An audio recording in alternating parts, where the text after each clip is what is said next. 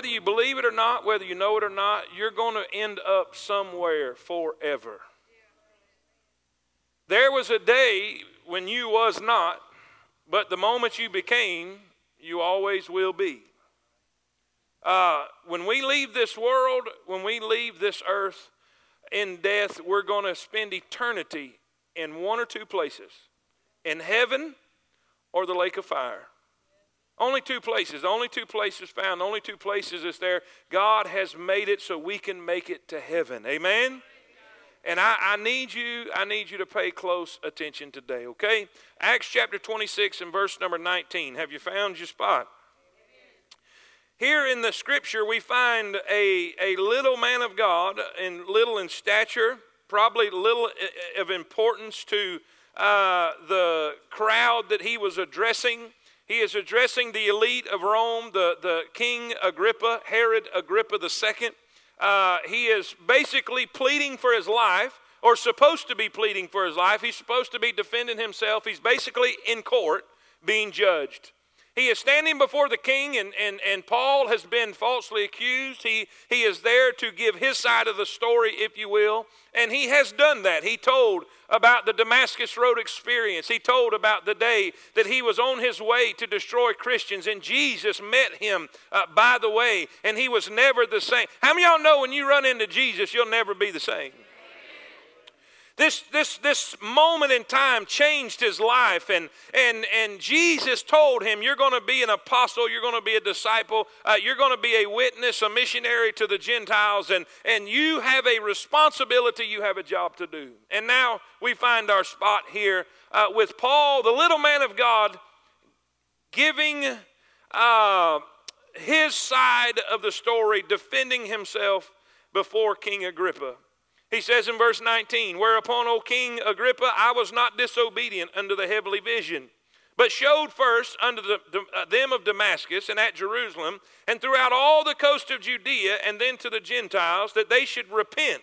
Say that with me. They should repent and turn to God, and do works meet for repentance. What he's saying is if you truly repent, it will show.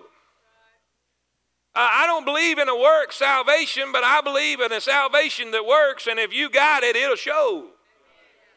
He says bring works meet for repentance. In other words, let the outside show what's happened on the inside. For these causes the Jews caught me in the temple and went about to kill me. It's amazing when you tell people they need to repent how they'll have an attitude about it.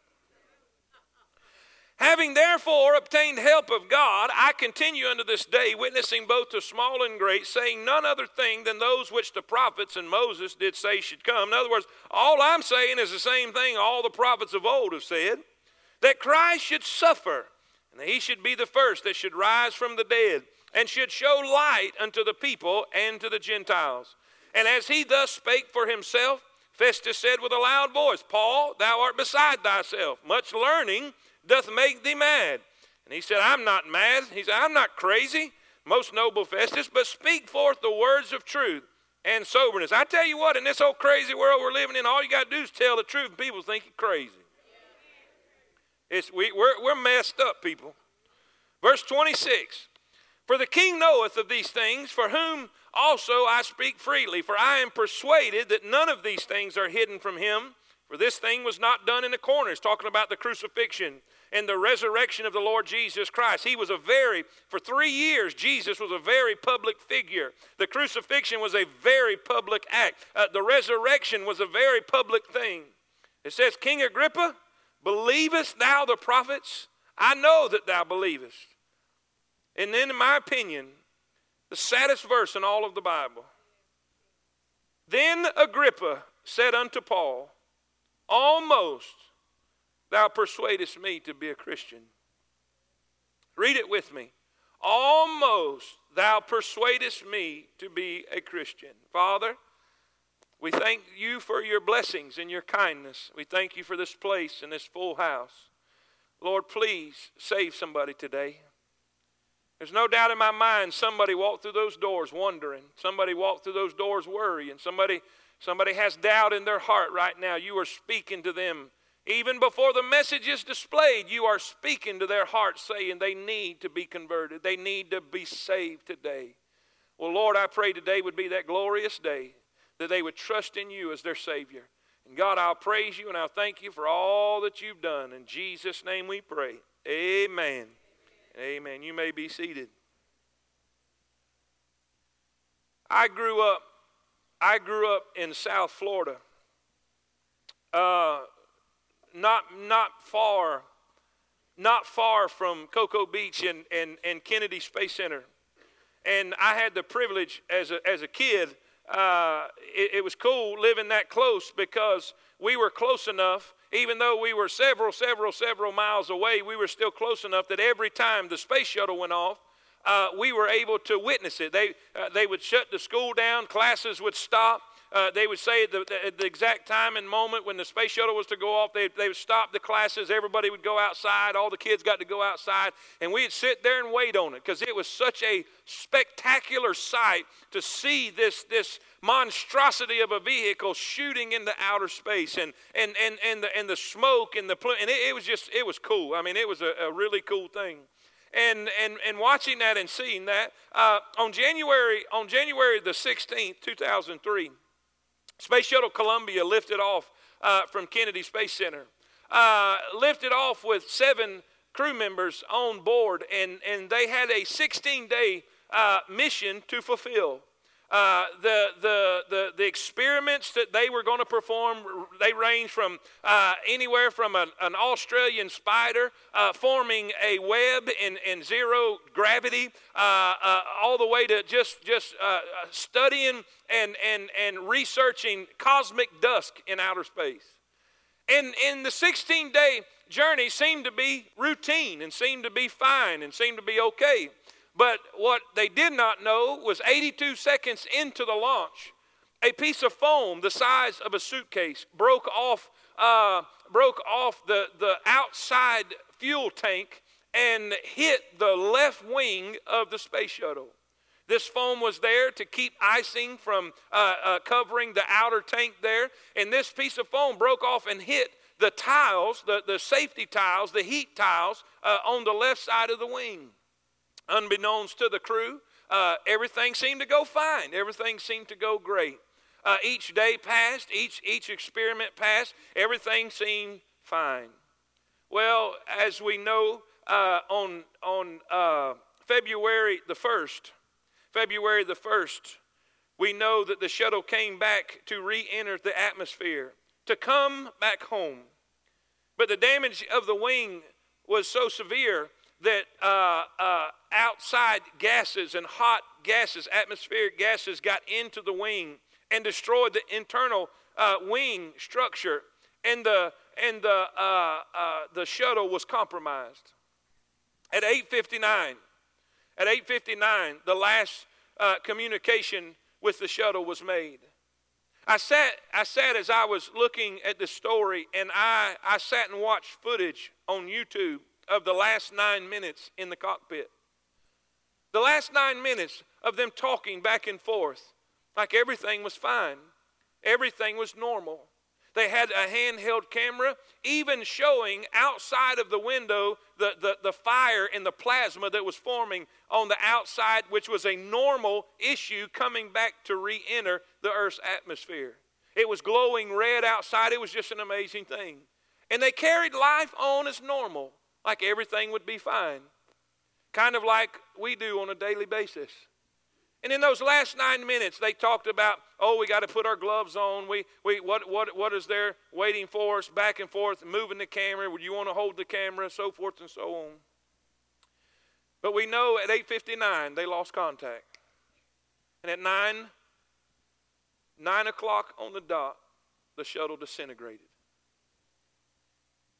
16 minutes from home. 16 minutes from touchdown. 16 minutes from being in the arms of their family. 16 minutes from walking off of that shuttle on ground and say, we made it home. They almost made it home. How many times do we look over past history and the word almost comes up all the time? How many car accidents? And we know that the greatest number of car accidents happens between 1 mile and 2 miles from where somebody lives. And what do we say? What do we say? They almost, say it with me, they almost made it home. Almost haunts us all the time. I almost went together. I almost made that decision. I almost took that step. In sports, I almost caught the ball. That ball almost went in the hole. I mean, it just ranges from every aspect of life. We are haunted by the word almost. And here in this story, I can't help but think, and I can't help but wonder, what is going on in the preacher's mind, because here this little frail old man, he is up in years and up in age, and he's given his life for the gospel. He has been beaten so many times. He has been broken and he has been battered, shipwrecked 3 times, beaten with rods, stoned and left to die. And here he is, probably with arthritis like you couldn't imagine, standing before this crowd of rich, aristocratic people who probably disdained his even appearance and all he's doing. And this is amazing to me. He should be pleading for his life. He should be begging for his life. But he cares not about his life. All he cares about is that they know who Jesus is. And he begins to preach.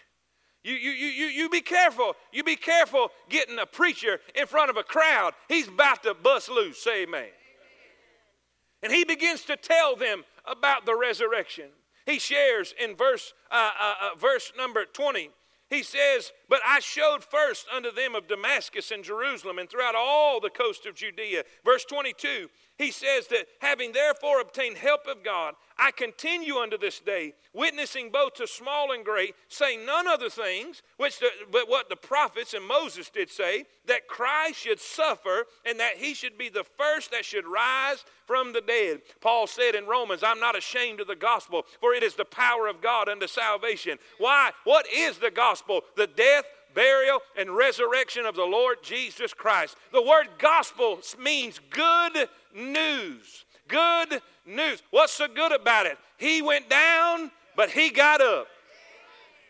He says in Revelation 1, "I am he that liveth, and was dead, but I'm alive forevermore." It would be one thing if he went down. It would be one thing to come and do all that he did and do all the good deeds and do all of the healing and all of the blessing and all of the miracles and died and stayed in the ground. But on the 3rd day, not a minute early, not a minute late, on the 3rd day, just like he said he would do, he come up out of the ground. The angels rolled the stone away, not so he could get out, but so we could go in. Somebody say amen. The resurrection of the Lord Jesus Christ. You say, why are you not afraid to die? Because one day he went in and he came out. And because he went in and he came out, one day I may go by way of the grave, but there's a great getting up day one day when my name will be called and I will leave this world with a brand new body. Somebody say amen.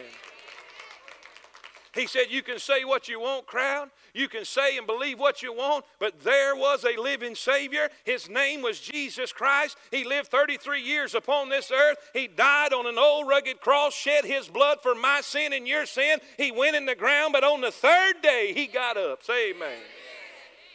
Oh, that story needs to be told all over this world. That story needs to be told all over Coleman. That story needs to be told all over this country. Listen, every drug addict needs to know that he got up. Every prostitute needs to know he got up. Every alcoholic needs to know that he got up. And if he has power over death, he has power over your problems. He has power over your issues. He has power over your needs. I'm telling you, he got up one day.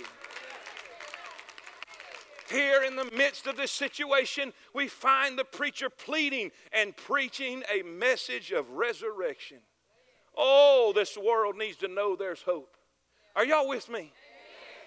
There's enough doom and gloom, and there's enough, sorrow and mess and crying and brokenness and bitterness. But I'm telling you, I serve a risen Savior. He's in the world today. I know that he is living, no matter what men may say. Why? He's living on the inside of me. I feel him every time I wake up. Amen. He preached a message of resurrection, that there is a living Savior. There's a living Savior. You can go in every grave of every religious leader there ever was. Every cult founder, every false religion, you can go in their grave and their bones are still there. But I dare you to go to Jerusalem. Hey, ain't nobody there. Amen. That's good stuff right there. Amen. He preached a message of resurrection. But then, and this is the one. This is the one that got him. And this is the one that you don't hear no more. This is the one preachers have taken out of their repertoire.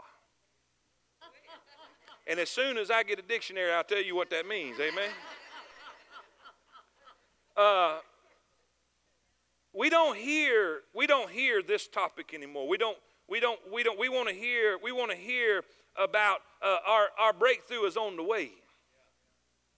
We want to hear that, hey, our blessing is coming. This is the year breakthrough. It's coming. It's coming. It's amazing to me what people will follow today. Let me tell you what his message was. Verse number 20. He said, but showed first unto them at Damascus and at Jerusalem. And if it's on the screen, I hope it's on the screen. It says, and throughout all the coasts of Judea, and then to the Gentiles. Now watch this. That they should, I done lost a quarter of you right there. Come on now, y'all said it a while ago. That they should and turn to God and do works meet for repentance. You see, this message that Paul was preaching was not just a message of resurrection. It was a message of repentance. Now, I love standing here and telling you that Jesus can fix your problem. And I love standing and telling every addict there is no addiction on this planet that God don't have the power to get you out of. Not one. I said not one. Because of the resurrection, because of his power, he can do it. But I would be a hypocrite. And I would be a low-down, sorry, no-good preacher whatsoever if I didn't tell you in order to get that power, you got to repent. Nobody wants to hear that. Just leave me alone, let me live my life, and let me get a little Jesus. You don't need a little Jesus, you need all of him. You don't need a little religion. You don't need a little church. Hey, you don't need a little, there ain't no little dab will do nobody. You need to get the whole shebang. Say amen. And until we repent, it's not going to happen. You know what somebody should have done? Last week at them Grammy things? I don't watch it. I'm not going to watch it. I never have watched it. I don't care nothing about it. But if they'd have gave me a microphone, I'd have stood up in the middle of that whole crowd and shouted to the top of my lungs, you all need to repent. Repent. Repent. Hey, listen, John the Baptist, coolest figure in the Bible. I mean, when you're wearing leather and eating locusts and wild honey, you a bad man. Say amen. And he comes out in the wilderness preaching the gospel. I mean preaching the gospel. And the Bible says he was full of the Holy Ghost even from his mother's womb. He leaped in his mother's womb when he heard the name of Jesus. I'm talking about he had the power of God on him. And you know what his message was? Repent. Repent. Repent, for the kingdom of God is at hand. It was his responsibility to prepare the people to meet the Lord. And his message was repent. Hey, that message got him killed. That message got his head cut off. But you know what? When he went down, Jesus came up and followed the same message that John the Baptist preached, repent. And when they crucified him and put him in the ground, he rose from the dead, went back to glory. Peter took his place, stood on the day of Pentecost, Acts chapter number 2. His same message was repent. Now, what do you think we need to preach today? If John preached it, if Jesus preached it, if Peter preached it, bless God, MC needs to preach it. Repent. Change. I want you to keep going the same way. I don't want your life to be the same way. I want you to repent. What does repent mean? Change your mind. That's what it means. Change your mind. Oh, but preacher, I changed my mind, but you're still living the same way. Yeah. Let me illustrate repentance. Me and my father, actually it was me and my wife and a friend of mine from school was in my car. And my father and my Uncle Chucky was in their vehicle. And he's back there somewhere. I thought I seen him back there. Raise your hand, Uncle Chuck. I said, if you don't believe this story, he's back in the back. You can ask him right after services. We were in Florida, and I was living in South Carolina, and I was down in Florida preaching for my father.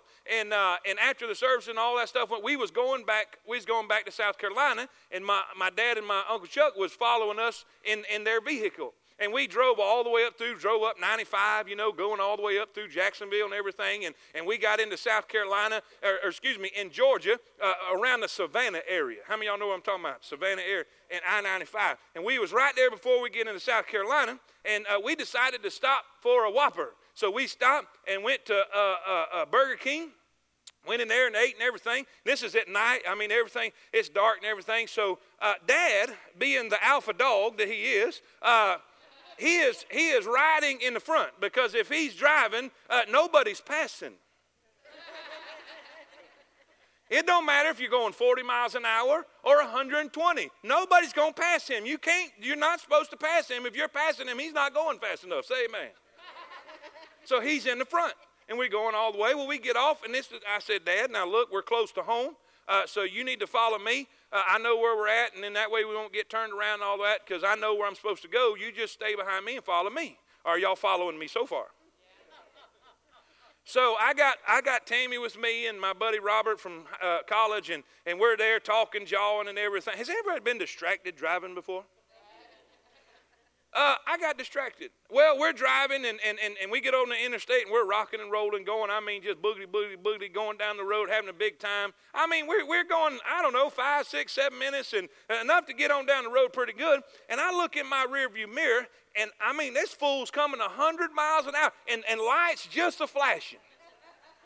I said, what in the world? There is a crazed maniac on this highway.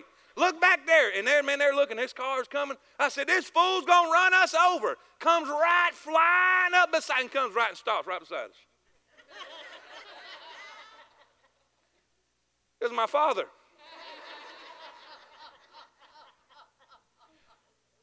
I said, what are you doing? He said, what are you doing? I said, I'm going home. He said, you're going back south.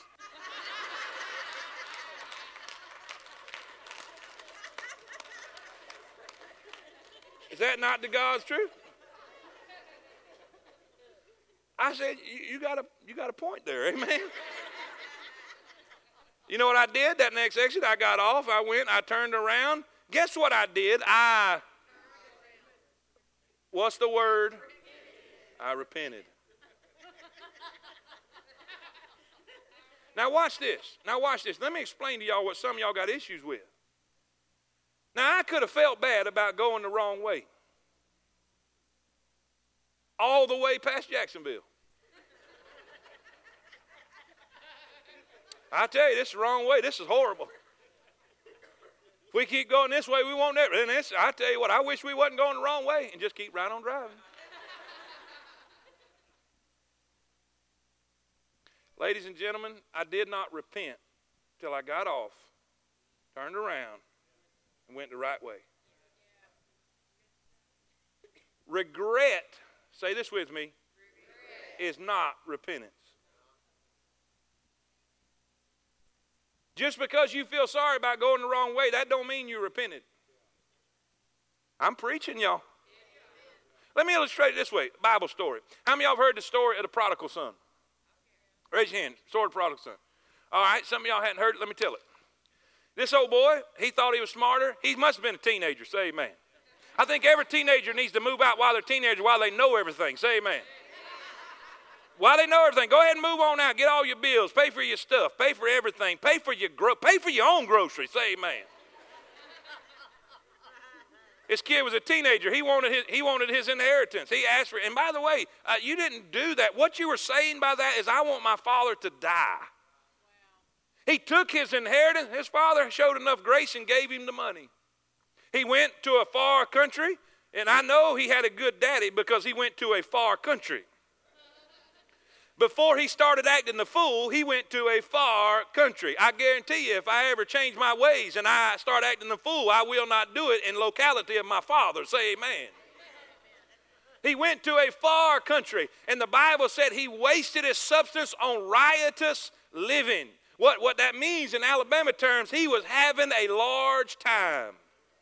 Wine, women, and song, it was party hardy. Say amen. And you know what he done? Y'all not going to believe this, but with all that partying, he ran out of money. Isn't it an amazing thing what happens when you get out in the world and get out with the devil's crowd? It'll leave you broke. And y'all really not going to believe this, but when he got broke, he lost his friends. And here he is, broke, hungry, starving to death. He's sitting in the hog pen. The only job he could find was feeding hogs. Slopping, nasty hogs. And now, I know y'all don't think that's a big deal, but to a Jewish boy, that's a big deal. This was an unclean animal. And here he is, hungry. Here he is, broken. Here he is, feeling sorry for himself. And I love this terminology. The King James said it this way. And he came to himself. You know what that means? He said, what in the world am I doing right here? Even my father's servants have bread enough and to spare, and I'm sitting here hungry. What am I doing? I must be out of my mind. This is what he says. I will arise and go to my father and say unto my father, I am no more worthy to be called thy son. Let me be one of thy hired servants. If you'll just let me be a servant, I'll come back. Oh, please just let me come back home. And you know how I know he repented? He got up and went home. He got up and went home. He could have felt sorry for himself all that he wanted to, but that wouldn't have changed anything. It was not till he got up and went home that he got the help he needed. He dropped the pail, jumped the rail, and hit the trail. Say amen. Give him praise. Come on, give him praise. We got people running around claiming Christ. Listen, running around doing their thing, doing it like they always done it. Nothing's ever changed. Nothing's ever been different in their life. Well, let me tell you something. If you get Jesus Christ, old things are passed away. Behold, all things have become new. There will be a change in your life. I'm not saying you're going to be perfect. God knows we're not perfect. Amen? We're not going to be perfect. But I promise you this, we'll be different. And you know what? You should never, ever in your entire born days have to tell somebody you're a Christian. I've been standing in a place and just talk to people. And I don't say, hey, here's my badge, pastor at the Baptist Church. I've never done that. Matter of fact, I'm scared to do that. Say amen.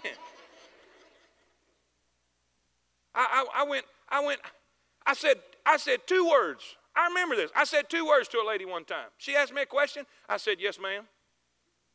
2 words. That's it. She said, you're a preacher, ain't you? I thought, I'm glad I didn't cuss. Amen. You know, if you are who you're supposed to be, you won't have to tell nobody. I heard somebody say on the sports channel about this dude that's bragging about how good he is and all that on for the Super Bowl thing. And he said, my daddy always told me, if you're good, you don't have to tell nobody. Yeah. They already know. Boy, we need people to repent. Yeah. I'm not going to live this life. This is not me. I'm not going this way anymore. I'm changing my mind. If you truly change your mind, it'll change your behavior. Amen. It'll do it. Listen, here we find this man of God pleading. And in the next verse it so reveals him preaching and not teaching. Because he looks King Agrippa in the eyes. And he said, believest thou the prophets? You see, a teacher would say, here's the information. But a preacher will say, here's the information. Now, what you going to do about it? He is a poor preacher who will not lead you to a point of decision without giving you an opportunity to decide. And he says, will you believe? Now let me tell you something. It's been as uncomfortable in here as a long-tailed cat in a room full of rocking chairs. All morning. All morning. You know why? Because God is putting you in a place of decision. You are at a crossroads. And God is saying, today's the day. Will you believe? The man of God is giving an opportunity. He's given an invitation. Listen, this is the invitation. Please believe on the Lord. And then the saddest verse in the Bible. I can't stand reading this verse. It just tears my guts out because I've seen so many times giving an invitation to people and saying, please trust in Christ. Please come forward for salvation. And even see people raise their hand and say, I'm lost, but do not make a decision. He says, Paul, almost thou persuadest me to be a Christian. You know the saddest part about this whole deal? If you go 2 chapters before, I believe it's either 2 or 3 chapters before, you find Paul before Felix. And he is preaching to Felix, he is teaching Felix. And this the Bible says, as he reasoned of righteousness, temperance, and judgment to come, that Felix literally trembled. He was under such conviction, he trembled. God was dealing with him in such a powerful way, he trembled. He was feeling what many of you in this room right now are feeling in your heart, that conviction of the Holy Spirit, and he trembled. And this is what he told Paul. He said, Paul, he said, now listen, when I have a more convenient season, I will call for thee. But I can't find anywhere in Scripture where he got saved. It just wasn't convenient at the time. Agrippa says, almost. I wonder how many years in hell King Agrippa has said, almost. Paul, I was right there and I heard your voice and I almost believed. I almost received. Donnie, I wonder how many people are in hell today. And that word haunts them because they were in church service after church service, sat through invitation after invitation, and every time the preacher begged them to come forward, begged them to believe in the Lord Jesus Christ, they held onto the back of the pew and would not let go. And I wonder how many in hell is crying today, almost, almost. Listen. Don't be one of them. If you can hear my voice, if you're under the sound of my voice right now, you have hope. You have a chance. Believe in him today. Believe in him today. So, preacher, but I'm young and I've got my life ahead of me. Listen. In the book of Genesis, God is speaking to Noah and he's telling him about judgment that's coming. And he says, he uses these words, God's spirit shall not always strive with man. The word strive means to plead, to contend with. In other words, everybody's got a limited point of time that God is going to plead with you. Let me tell you a story and we're done. I don't know if I've ever told this story because I get sick to my stomach when I think about it. I grew up in church my whole life, and my father was a pastor. Most of y'all know that. And as he preached, he was very intense in his preaching. And there was a gentleman that had been coming to church. He had been coming to church, and during every invitation, my father would look out there and see him, and he would have tears dripping down his face. And he would be trembling, and he'd be holding the back of the pews. And he would grip those pews, and my dad would plead, and my dad would beg, and my dad would do everything he could to get him to come forward and do everything he could to get him to trust Christ and believe. But invitation after invitation after invitation after invitation. Every service would be the same. Every service would be the same intense conviction. The Holy Spirit was doing everything he could to get his attention. And Dad said the scariest sight he ever saw was one Sunday he came to church and Dad gave the invitation and he looked back and there was no expression on his face. There was no conviction. There was no fear. There was no moving of the Holy Spirit because he had said no for the last time. You do not know how many opportunities you have to accept Christ. And I'm begging you today, don't end up like that gentleman. Some old-timers use this terminology. They send away their day of grace. Because God's not always going to plead.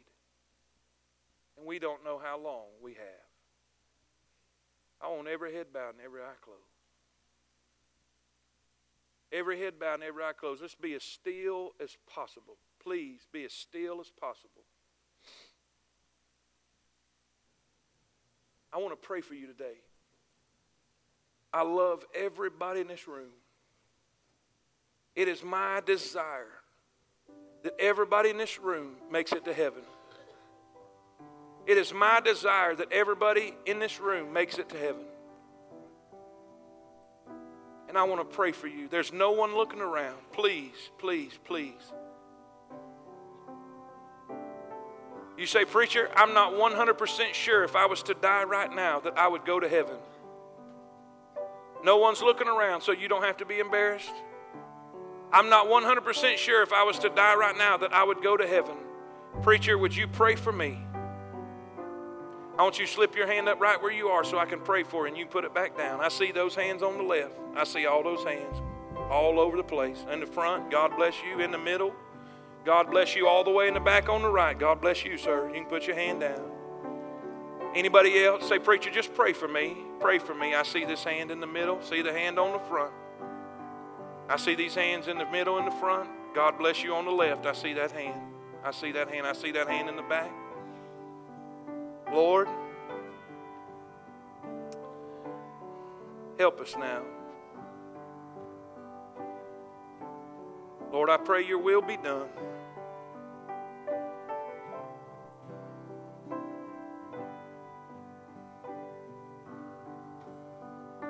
Lord, I pray in Jesus' name that you'll touch every single soul that needs salvation this morning. You saw the hands all over the building, all over the building. And God, my soul is aching for them. My heart is breaking for them. I pray that you would touch them. Please let them decide to follow you today. Please let them decide to follow you today. Let them decide to be saved and know you today.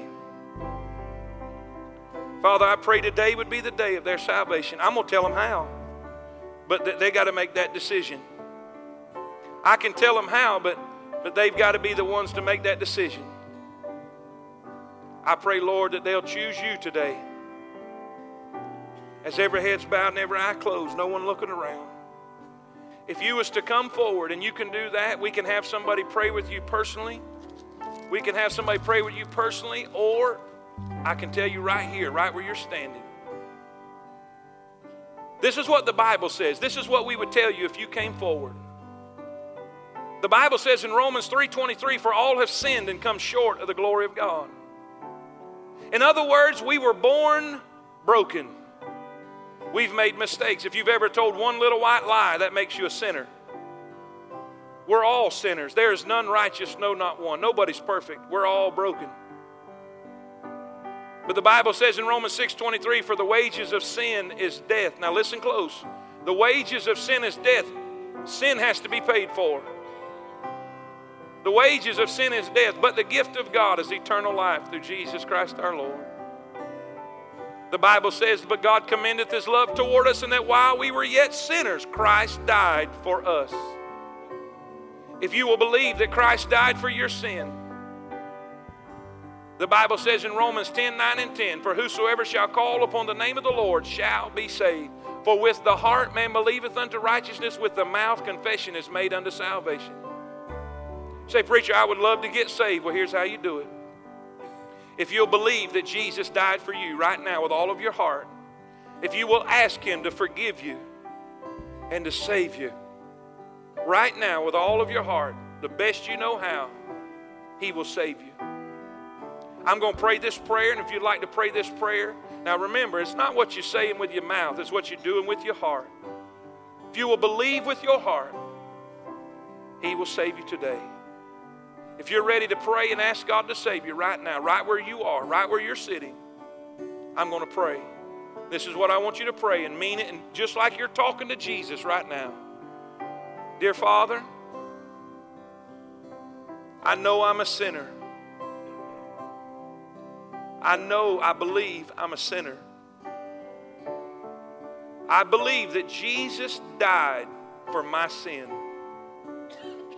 I believe that Jesus died for my sin. And the best that I know how, I ask you to forgive me and to save me. Forgive me and save me. Change me in Jesus' name. The best that I know how, I ask you to forgive me and to save me. In Jesus' name. Amen. As every head still bowed, just for one moment. Just for one moment. If you prayed that prayer, if you prayed that prayer this morning, I'm so proud. Listen, I promise you, if you meant it with all of your heart, according to the Word of God, Jesus saved your soul today. I've got a little booklet I want to give you. I'll keep every head bowed. I ain't going to embarrass you for nothing.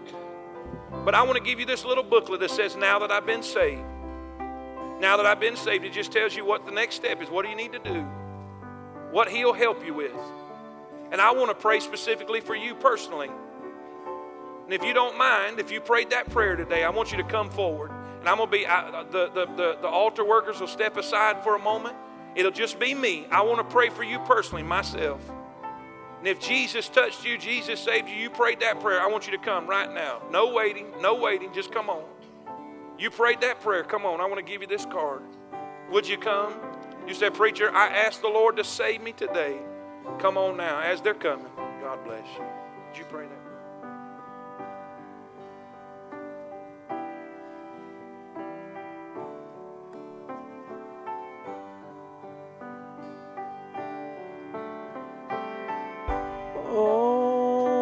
Almost persuaded. Come, oh, come today. And almost persuaded. Turn not away. And Jesus